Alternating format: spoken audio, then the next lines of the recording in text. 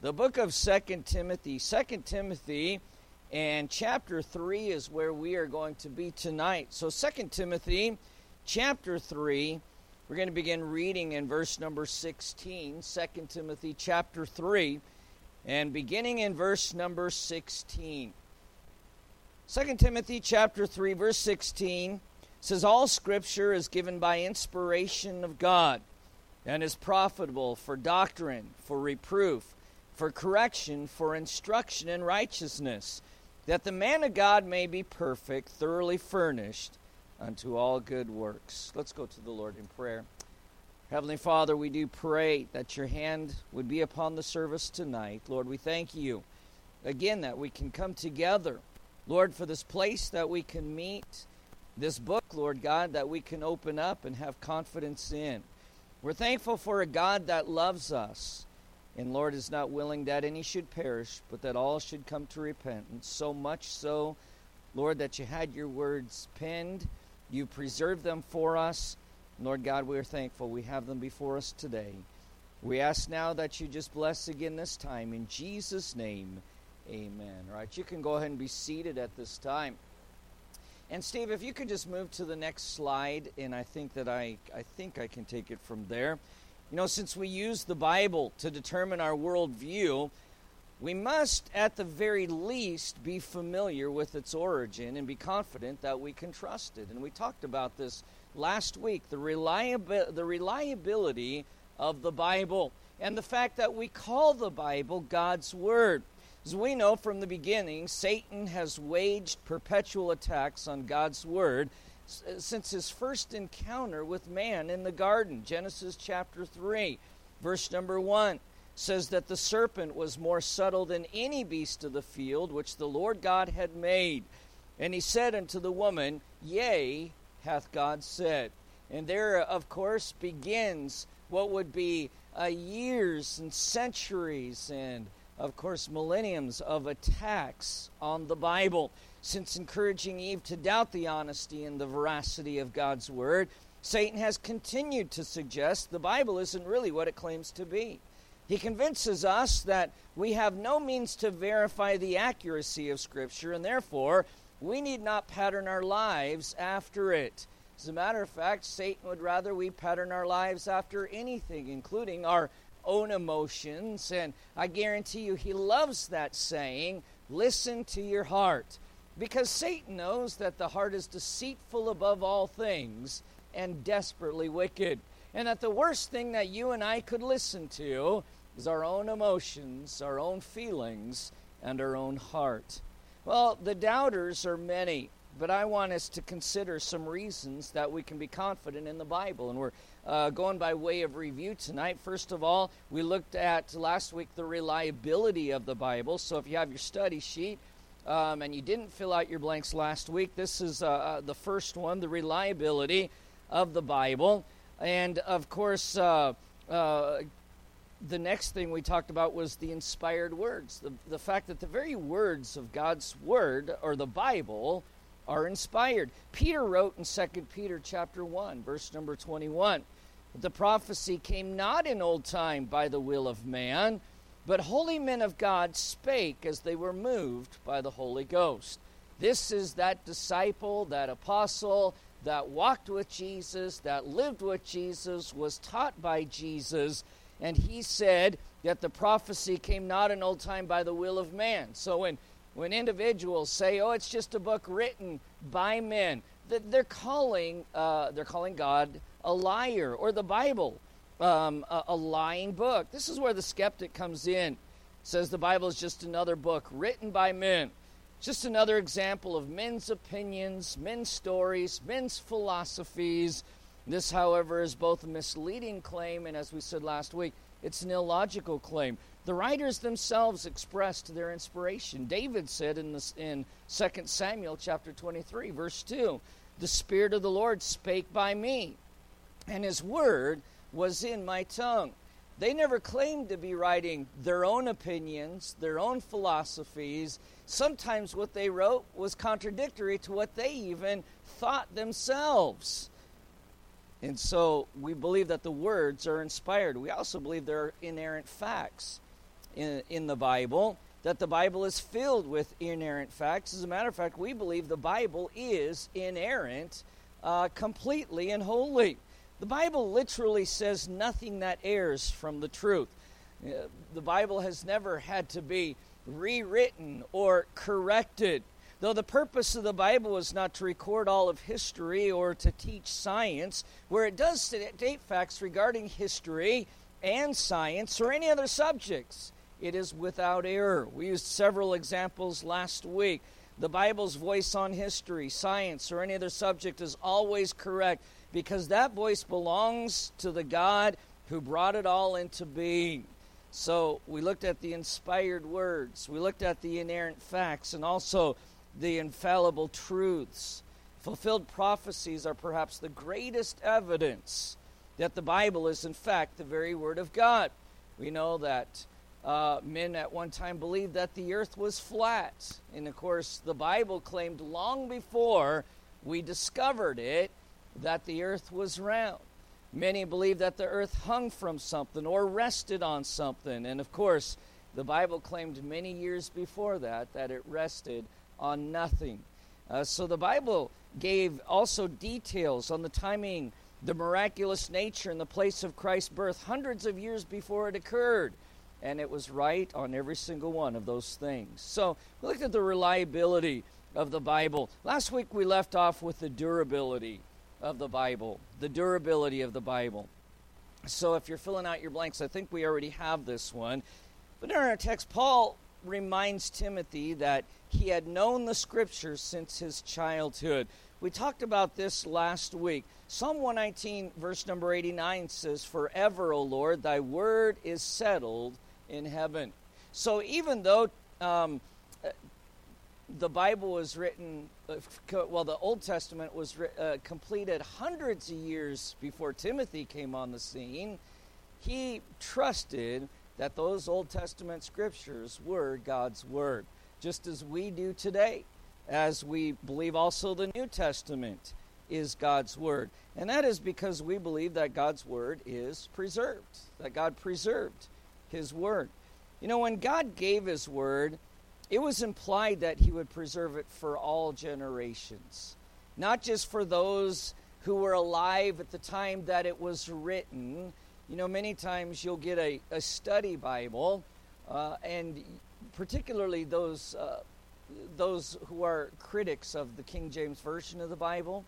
I know I have one of these study Bibles, and oftentimes I'll come to a verse, and then I'll look down at the notes, and it'll say something like this: this verse is not in the most reliable texts, or this verse was not found in the original text. Well, the truth of the matter is, we don't have the original text. God preserved his word through copies. And incidentally, Timothy, when he confidently relied on the scriptures, he didn't have the original text. Jesus, when he quoted the scriptures, the Old Testament scriptures, and called it scripture, he did not have the original text. Of course, he is the original text. He's the walking original text. But nonetheless, he quoted the writings of the prophets. Well, the theme of preservation of God's word is a theme that's prevalent throughout the Bible. Isaiah chapter 40, verse number 8. God says that the grass withereth, the flower fadeth, but the word of God shall stand forever. Peter wrote in 1 Peter 1, verse number 24, he repeated that very statement, "For all flesh is as grass," 1 Peter 1:24, "and all the glory of man as the flower of grass. The grass withereth, the flower thereof falleth away, but the word of the Lord endureth forever." They lived 800 years apart, and yet nonetheless Peter was just as confident in the scripture as Isaiah was when God had him write it. Jesus also perpetuated this theme of preservation. Jesus said in Matthew 5, verse number 18, "For verily I say unto you, till heaven and earth pass away, one jot or one tittle shall in no wise pass from the law till all be fulfilled." So the word preserved. Now, last week, this is where we were going to pick up. The manuscripts preserved. The manuscripts preserved. You know, when Peter, as I said, quoted Isaiah, over 800 years had passed. Isaiah's originals had long been gone. God made sure that manuscripts remained so his word would be preserved. Remember, this is in the days before Xerox, in the days before copiers. Man had to meticulously copy the scriptures. And of course, the prevailing thought among the critics is, well, surely they made mistakes. Well, surely they did.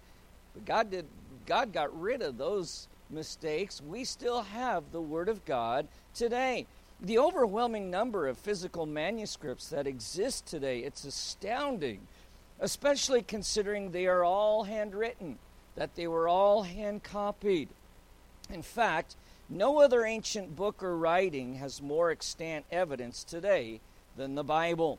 In 1988, Time magazine had an article titled "Religion: Who Was Jesus?" The skeptical author, Richard Ostling, he wrote this. He said, "How reliable are the Gospels?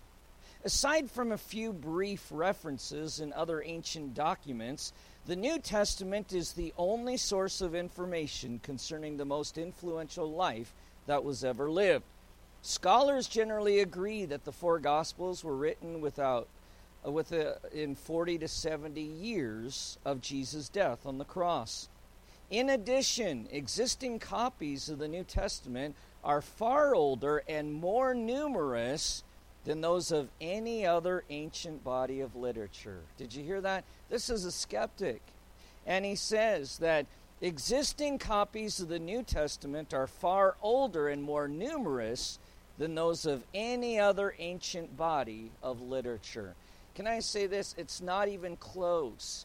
Boy, as far as the literature of antiquity goes, we can look at the next closest one to the Bible, and it's almost the difference in your house and the Empire State Building if we were to stack up all the manuscripts. There are so many manuscripts that back up the New Testament. Copies of these manuscripts are located throughout the world, many of which have been preserved in historic collections. At the age of 16, Swiss-born Martin Bodmer started what would become one of the best collections of early books and writings. The time of his death in 1971, he had amassed 150,000 works in 80 languages. In 2003, the present-day Bodmer Library of World Literature opened in Cologne, Switzerland, showcasing his collection of rare, valuable books. Among those is a rare copy of the Gutenberg Bible, as well as some of the earliest manuscripts of the New Testament that have been found. Papyrus 66 contains most of the Gospel of John and is just 1 century after the time of the original text. This document dates from AD 200 or earlier. Another document in this collection, Papyrus 72, contains the earliest found copy of the Epistle of Jude and the Epistles of Peter. The books appear to have been copied by the same scribe, and the handwriting has been assigned to the 3rd or 4th century. These are incredible finds. The final document of note is Papyrus 75, dated between AD 175 and 225. Remember, Jesus died around AD 33, and then the church would continue on. It's the earliest known copy of the Gospel of Luke and one of the earliest of the Gospel of John. We could go on all night. Chester Beatty was a British mining engineer who purchased a collection of papyri from an Egyptian dealer in the 1920s. His collection includes 3 more of the earliest surviving Christian writings in the world. Now on display in the Chester Beatty Library in Dublin, Ireland, Papyrus 45 contains part of the text of the Gospels and the book of Acts. 46 contains letters written by Paul, Romans, Hebrews, 1st and 2nd Corinthians, Ephesians, Galatians, Philippians, Colossians, 1st Thessalonians. And then Papyrus 47 contains the oldest known text of the book of Revelation. Amazing to have these today. These particular manuscripts, among the earliest surviving in history, are especially of note because they favor the Byzantine or the Textus Receptus family. Now, if you know anything about that, you know that's where we get our King James Version. There are two different, essentially two different texts. There are actually several others, but where we get the authorized version or the King James Version is from the Textus Receptus or the Byzantine text. Located in Cambridge University Library in England is the Codex Bezae. It dates from the 5th century. It contains the Gospels and Acts, but is the unique feature of being a parallel Bible, having Greek on one side and Latin corresponding pages that face one another. Now, I know that these are all just facts, but these are crucial when it comes to, is our Bible reliable? Well, in our courts today, it's all based on evidence.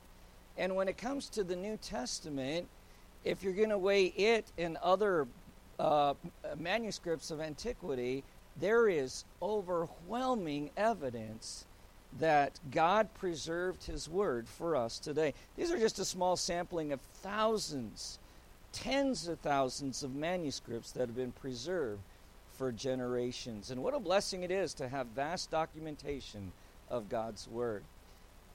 You know, God requires faith, but surely He does not require a blind faith. Faith is the substance of things hoped for. And when it comes to God, when it comes to His existence, when it comes to His Word, He has amassed mountain piles of evidence so that we can have substance to our faith. Faith is the substance of things hoped for, the evidence of things not seen. It is impressive. God not only promised to preserve His Word, He's given us ample proof that He has preserved it. Remember, one skeptical author wrote, "Existing copies of the New Testament are far older and more numerous than those of any other ancient body of literature, many of which we do not doubt their veracity." The Word preserved, the manuscripts preserved. But I also want you to consider the Bible as indestructible. Many tyrants, dictators, rulers have attacked and tried to destroy the Bible throughout the entirety of its existence. They have been unsuccessful. Going all the way back to when Satan said, "Yea, hath God said." Throughout the Bible we read, "Thus saith the Lord," and the consequences are true. Are true. You know, author Josh McDowell wrote, "The Bible has withstood vicious attacks of its enemies as no other book. Many have tried to burn it, ban it, outlaw it, from the days of Roman emperors to the present-day communist-dominated countries, and they have failed." In 303 A.D., the Roman emperor Diocletian issued an edict to stop Christians from worshiping and to destroy the Scriptures. Only 25 years later, his successor, Constantine, ordered 50 copies of the Bible made and distributed throughout the empire. Of course, the religion he started would, hundreds of years later, ban the Bible once again, but nonetheless to no avail. The evil plans of one man to destroy the Word of God are foiled by another who's used of God to create even more copies. William Tyndale translated the Bible into English, even as he had to run from hostile authorities.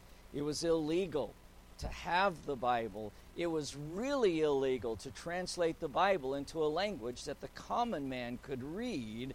And of course, we know why that was, because the prevailing church had many practices that were contrary to the Bible, and to have the common man reading the Bible would soon cause the common man to question this ungodly institution.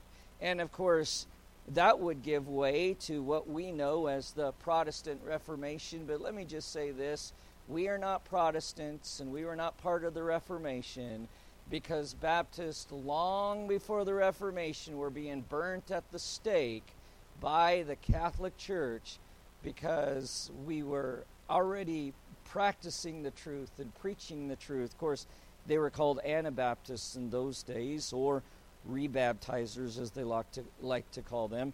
You know, after Tyndale finally completed an English translation of the Bible, and you can imagine how tedious that is. How long does it take you to read the Bible?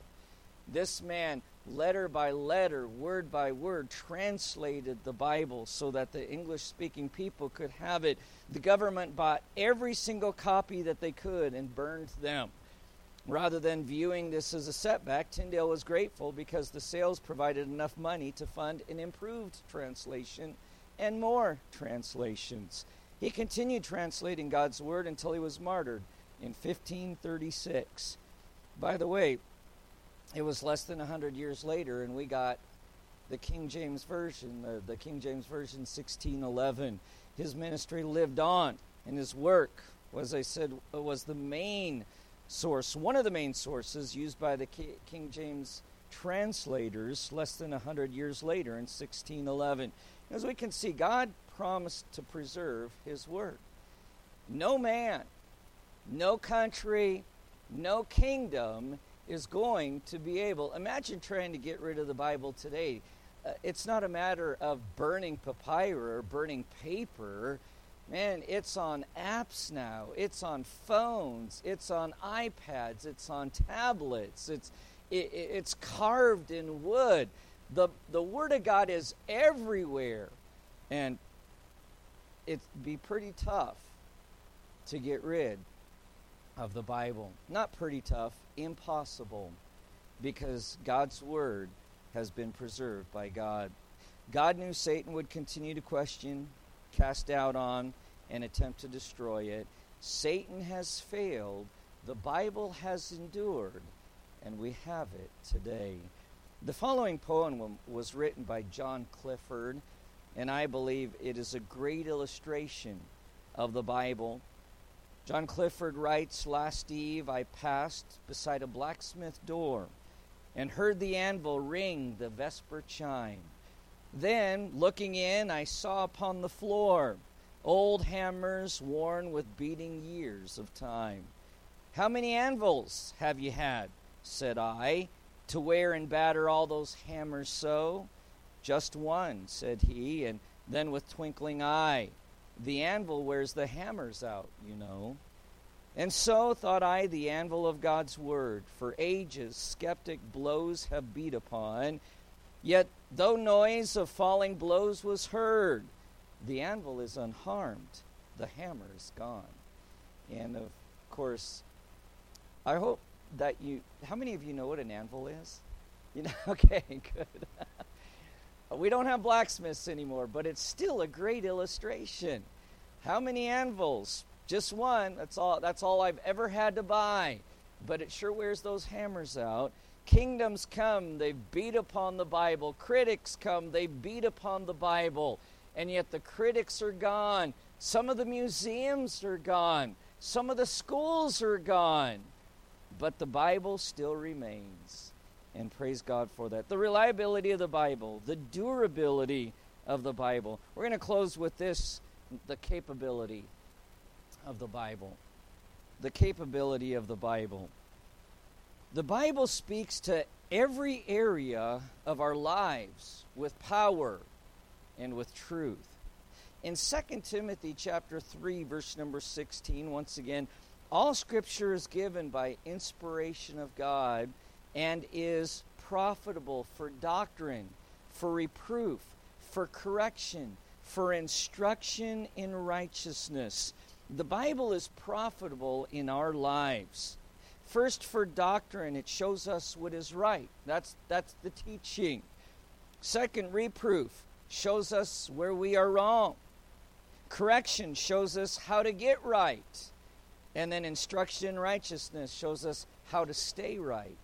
And so every area, every facet of your life, the Bible has the capability to help us in every area of life, from the time that we're little to the time even growing old. and it has authentic power. In other words, it speaks to us with absolute truth and will always change us for the better. You ever had someone ask you some advice and you're just kind of at a loss? Maybe they're going through something that you've never gone through before, and they're asking you, well, what would you do? And there have been times where someone has asked me that in a situation, and I'll have to just simply say, I really don't know. Now, here's what I think I would do, but hey, don't quote me on it, because I could be wrong. The Word of God never does that. The Bible never says, well, try this.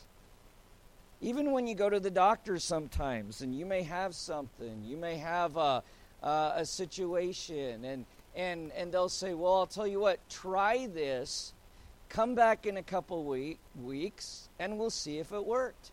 If it didn't, maybe we'll have to up the dosage, or maybe we'll have to try something else. But just give this one a try for a couple weeks, and we'll see what it does for you. Oftentimes, you'll see commercials where they are advertising a drug. This is a drug that will help lower your blood sugar, or this is a drug that will help your blood pressure, or whatever. This is a drug that'll help lower your cholesterol. However, and then they go through that long list of the other things it may do to you, like cause bleeding from the eyes, cause gray matter from the ears. And if you have gray matter coming from the ears, quit taking it immediately and talk to your doctor. So what they're saying is this may help. It's been shown to help in certain studies, but there's no guarantees. But when it comes to the Bible, God says this will help. It's not a matter of call upon the name of the Lord and maybe you'll be saved. Hopefully you'll wake up in heaven when you die. No, the Bible says that whosoever shall call upon the name of the Lord shall be saved. And it's with all authority. It speaks to us with absolute truth and will always change us for the better. One preacher said, an honest man with an open Bible and a pad and pencil is sure to find out what is wrong with him very quickly. The foremost purpose of Scripture is to bring to us Jesus Christ. Peter wrote, being born again in 1 Peter 1:23, being born again out of corruptible seed, but of incorruptible, by the word of God, which liveth and abideth forever. Notice, you may be born again, you might be. No, it is you will be born again by not of corruptible seed, but of incorruptible. The Bible shows us the depth of our sin, the need of a Savior, God's plan for salvation. After salvation, the Bible teaches us about the greatness of God and our need for dependence upon Him. Read your Bible, pray every day, and you'll grow. There's no area in our lives in which the Word of God is not capable to help.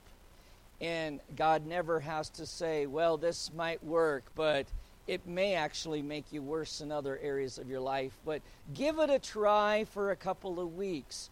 No, here's what God says, prove me. Prove me. In regards to tithing, He doesn't say, it might work, give it a month, and then come back and see me. No, He says, prove me and see if I don't open the windows of heaven and pour you out a blessing that there'll not be room enough to receive it. Try me. There's no area in our lives with which the Word of God is not capable to help because of His authentic power and His authoritative principles. The Bible does not make apologies for truth it presents, even though some of those truths are very hard for us to receive. The Word of God is quick and powerful and sharper than any two-edged sword. It's a discerner of the thoughts and intents of the heart. And sometimes God says things like, your heart is deceitful and wicked above all things. And God makes no apologies for making that statement, because God knows our heart even better than we do. God makes no apologies for saying that foolishness is bound in the heart of every single child, even yours. Even your little angel. Foolishness is bound in the heart of a child, but the rod of correction shall drive it far from him. God makes no apologies for these very hard statements, these very difficult statements, because of the authoritative principles. If we take these principles and apply them to our lives, they are guaranteed to work. Each one of these principles has been tried and true and are for the good and benefit of the reader. God states them as a matter of fact. When God talked to Adam and Eve, he said that the day that thou eatest thereof, thou shalt surely die. And Satan said, well, that's not a guarantee. But Adam and Eve are gone today. They were kicked out of the garden. They died spiritually that very day. These are principles that are tried and true, each one of them. God states them as a matter of fact. He makes no apologies for them.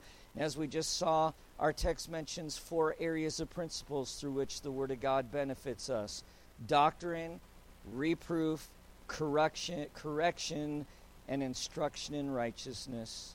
Doctrine teaches us what we should believe. So why churches are to teach the things that become sound doctrine. There's a lot of false doctrine out there, but the Word of God is full of sound doctrine. What we believe is what we will practice. Doctrine is the reason we can firmly state our beliefs, regardless of the changes in culture or the churches around us. Why do you still believe that when no one else believes that today? Because it's our doctrine. Because it's the Word of God. And the Word of God is profitable when it comes to doctrine. What we believe about church attendance doesn't change just because of the advent of live streaming. What we believe about marriage doesn't change just because the Supreme Court has redefined what marriage is. What we believe about relationships, financing and giving, prayer, honesty, morality, it's still the same today as it was 100 years ago, 200 years ago. It doesn't change. Studying and obeying those mandates will give us great stability in our lives. We're not going back and forth. We're not worried about what was wrong yesterday is right today, and what was right yesterday is wrong today. No, if it was wrong in God's Word today, it's still wrong in God's Word. If it was right in God's Word, it's still right in God's Word. Bible doctrine is profitable. It grounds us in the truth, so we are not taken by every wave of teaching, every philosophy, and every trend that comes along. Reproof shows us where we have strayed from the truth. We're not to get mad when we are reproved, because the Bible is authoritative. Remember when we'd have arguments with our siblings, and we would go and we'd ask Mom or Dad. And then when they said, yes, it's true, or no, it's not true, we might get mad and we might get upset, but that pretty much settled it. Reproof shows us where we have strayed. Instead of getting mad because the Bible is authoritative, we move on to the next step. The Bible is profitable. And that takes us to correction. Correction is God's mercy. You know, when God corrects us, He's not being mean. He's being merciful. When our parents corrected us as kids, that's not a good place to play. That's not a good thing to play with. That was mercy, not meanness. We respond to God's reproof, and Scripture teaches us how to change. And then the instruction in righteousness. It gives us the path forward. Authentic power, authentic principles, and it is a perfect process. 2 Timothy 3:17, that the man of God may be perfect, thoroughly furnished unto all good works. The word perfect does not mean sinless, it means mature. God wants us to grow into spiritual maturity. This we do through the Word of God. As newborn babes, desire the sincere milk of the Word, that ye may grow thereby. 1 Peter chapter 2, verse number 2. So the Bible is absolutely reliable. The best proof of all will be when you determine to build your life upon it. And then you'll have the evidence in your own life. In 1908, a small group of people established the Gideons International, an organization with the goal of making a difference for the Lord disproportional to their size. A few years later, the group began distributing free copies of God's Word. To date, they have distributed more than 2 billion copies of New Testament and Bibles around the world. It was just a very small group. As a matter of fact, many times today, you'll still go into a hotel and you'll still find a Gideon Bible in one of the drawers. Every copy of Gideon's New Testament contains the following statement. The Bible contains the mind of God, the state of man, the way of salvation, the doom of sinners, the happiness of believers. Its doctrines are holy, its precepts are binding, its histories are true, and its decisions are immutable. Read it to be wise, believe it to be safe, practice it to be holy. It contains light to direct you, food to support you, and comfort to cheer you. It is the traveler's map, the pilgrim's staff, the pilot's compass, the soldier's sword, and the Christian's charter. Here, too, heaven is opened and the gates of hell disclosed. Christ is its grand subject, our good its design, the glory of God its end. It should fill the memory, rule the heart, and guide the feet. So read it slowly, read it frequently, read it prayerfully. It is a mine of wealth, a paradise of glory, and a river of pleasure. Ronald Reagan said, within the covers of one book, the Bible, are all the answers to all the problems that face us today, if only we would read and believe.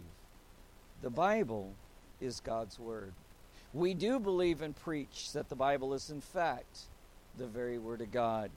This book does not contain the Word of God. This book is the Word of God. All Scripture, from Genesis through Revelation, all Scripture is given by inspiration of God and is profitable. When you need answers, go to God's Word. When you see unimaginable chaos on the news, turn off the news and go to God's Word. When you have a heavy heart, don't hibernate. Go to God's Word. Go to church. Faith comes by hearing, and hearing by the Word of God. When you're struggling, go to and focus on God's Word. Culture's confusion and our own unstable emotions are not reliable sources to form our worldview. God's Word stands strong when all other counsel fades away. Let's have every head bowed and every eye closed. Think of just the trends and